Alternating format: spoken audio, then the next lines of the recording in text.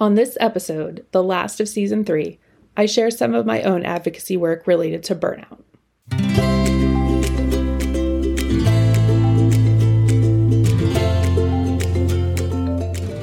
Hello, listeners.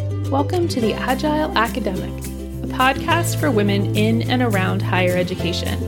This season, I talked with my special guests from all over academia about purpose, values, and what it means to be an advocate in higher ed, for students, for labor, for kindness, and for balance and self-care. I'm your host, Dr. Rebecca Pope-Ruark. Hi, listeners. Welcome to this 8th and final episode of Season 3 of The Agile Academic. It's been a great season with my guests really showing us what it means to advocate for causes and ideals and people in higher ed. To wrap up this season and to celebrate breaking 7,500 episode downloads, I want to share some of my own advocacy work with you. 2022 is a year something I've been working on for the last 3 years becomes a reality. Later this year, in September, my book, Unraveling Faculty Burnout, will be published by Johns Hopkins University Press. I'm excited to launch this project into the wider world, but I'm also honestly afraid because I tell some pretty raw stories, my own and those from others who contributed. So I'll tell you a little bit about my journey I went through to get this book to where it is, and I'm going to read you an excerpt from the introduction to whet your appetite for the book release. The book's subtitle is Pathways to Renewal and Reckoning, which to me means that talking about burnout helps us recognize burnout and do something about it. I want to read the first part of the introduction where I tell my story, and then I'll talk more about the book itself. So here we go. I sat across from my new therapist, clutching a sofa pillow to my chest and silently fuming that I had to be there.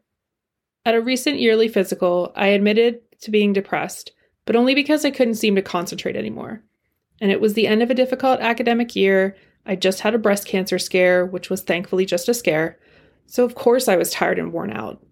If I could just regroup and concentrate, I knew I would come out of this funk and get back to business. I had a pilot program to run, a new major to grow, a special issue of a major disciplinary journal to put together, and a contract for an edited collection at a very well-respected university press to deliver. My physician advised me to see a psychiatrist to address different pharmaceutical options and to meet with a local therapist she recommended. I'd been to therapy before. During bouts of anxiety throughout my master's and doctoral program years, I had found therapy to be somewhat helpful, but I'd led a lucky life. What right did I have to complain?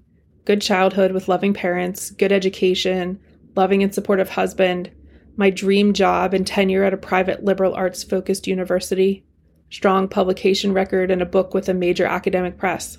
Whining to someone about my feelings would not make it any better. I just needed to suck it up and figure out a way to concentrate again.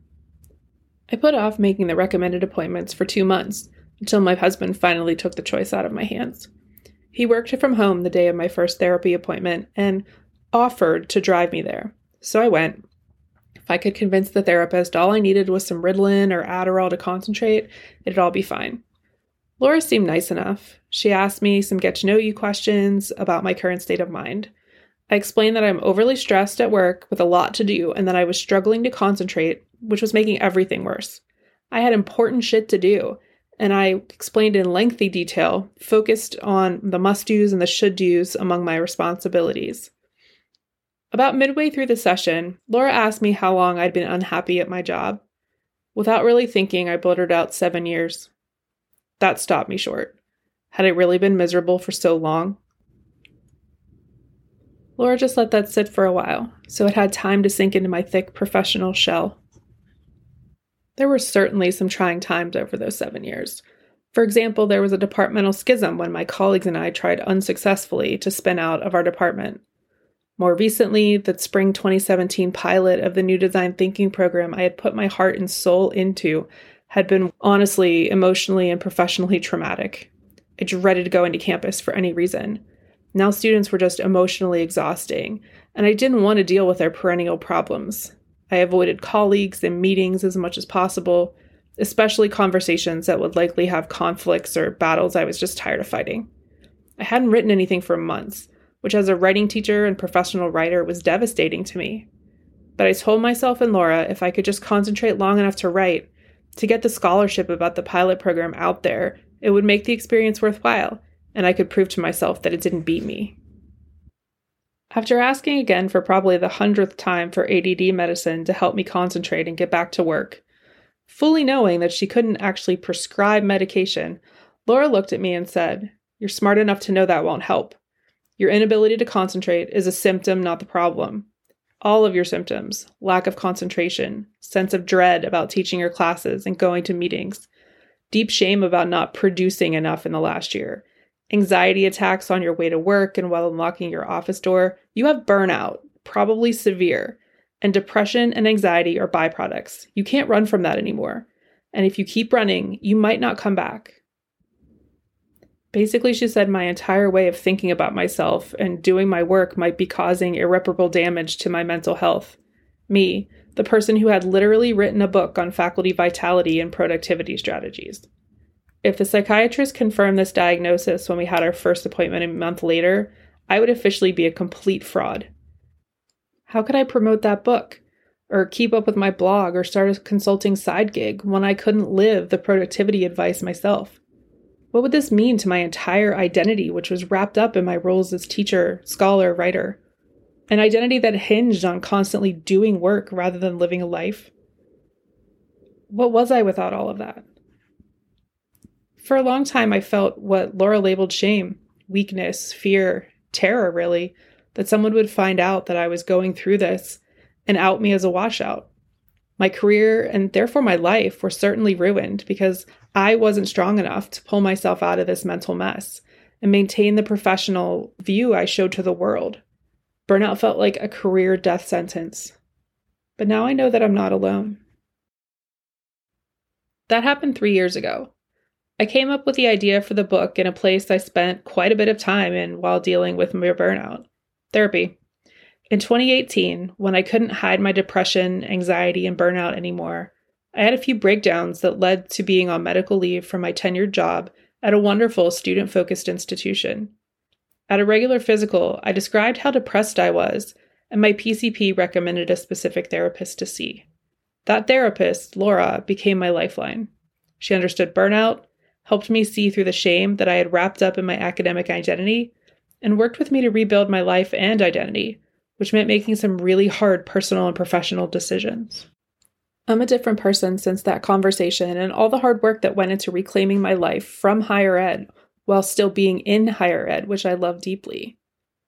How did I get from memoir to the book that's almost out?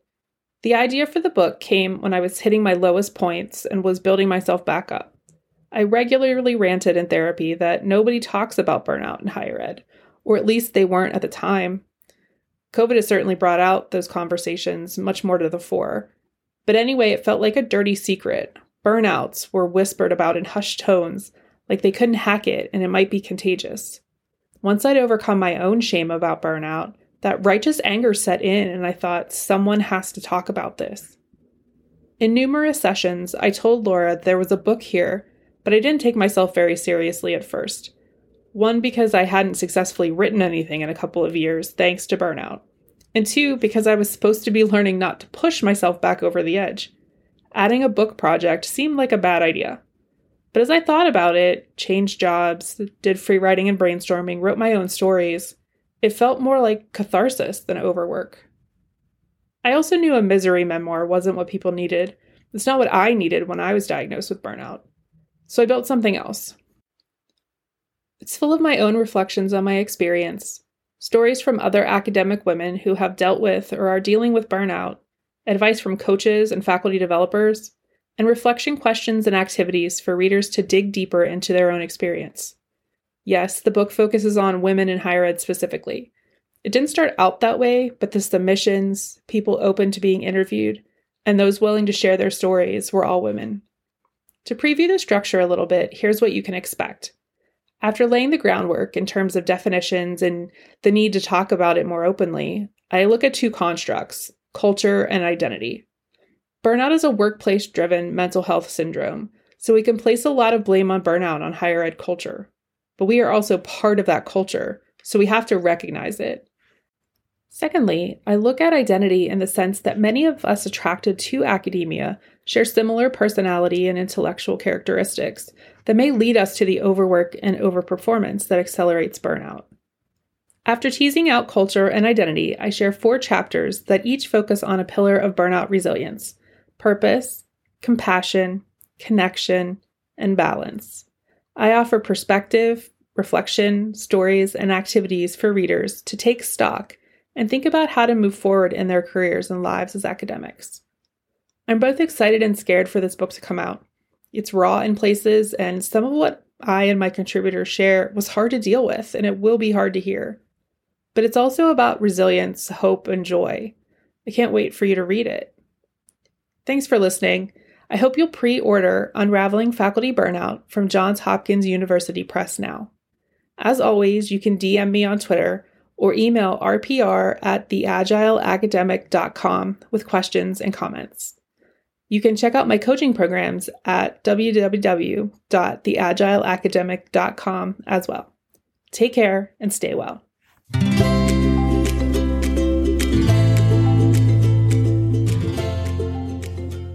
Thanks for listening to this episode of the Agile Academic Podcast for women in higher ed. I hope you enjoyed this conversation as much as I did.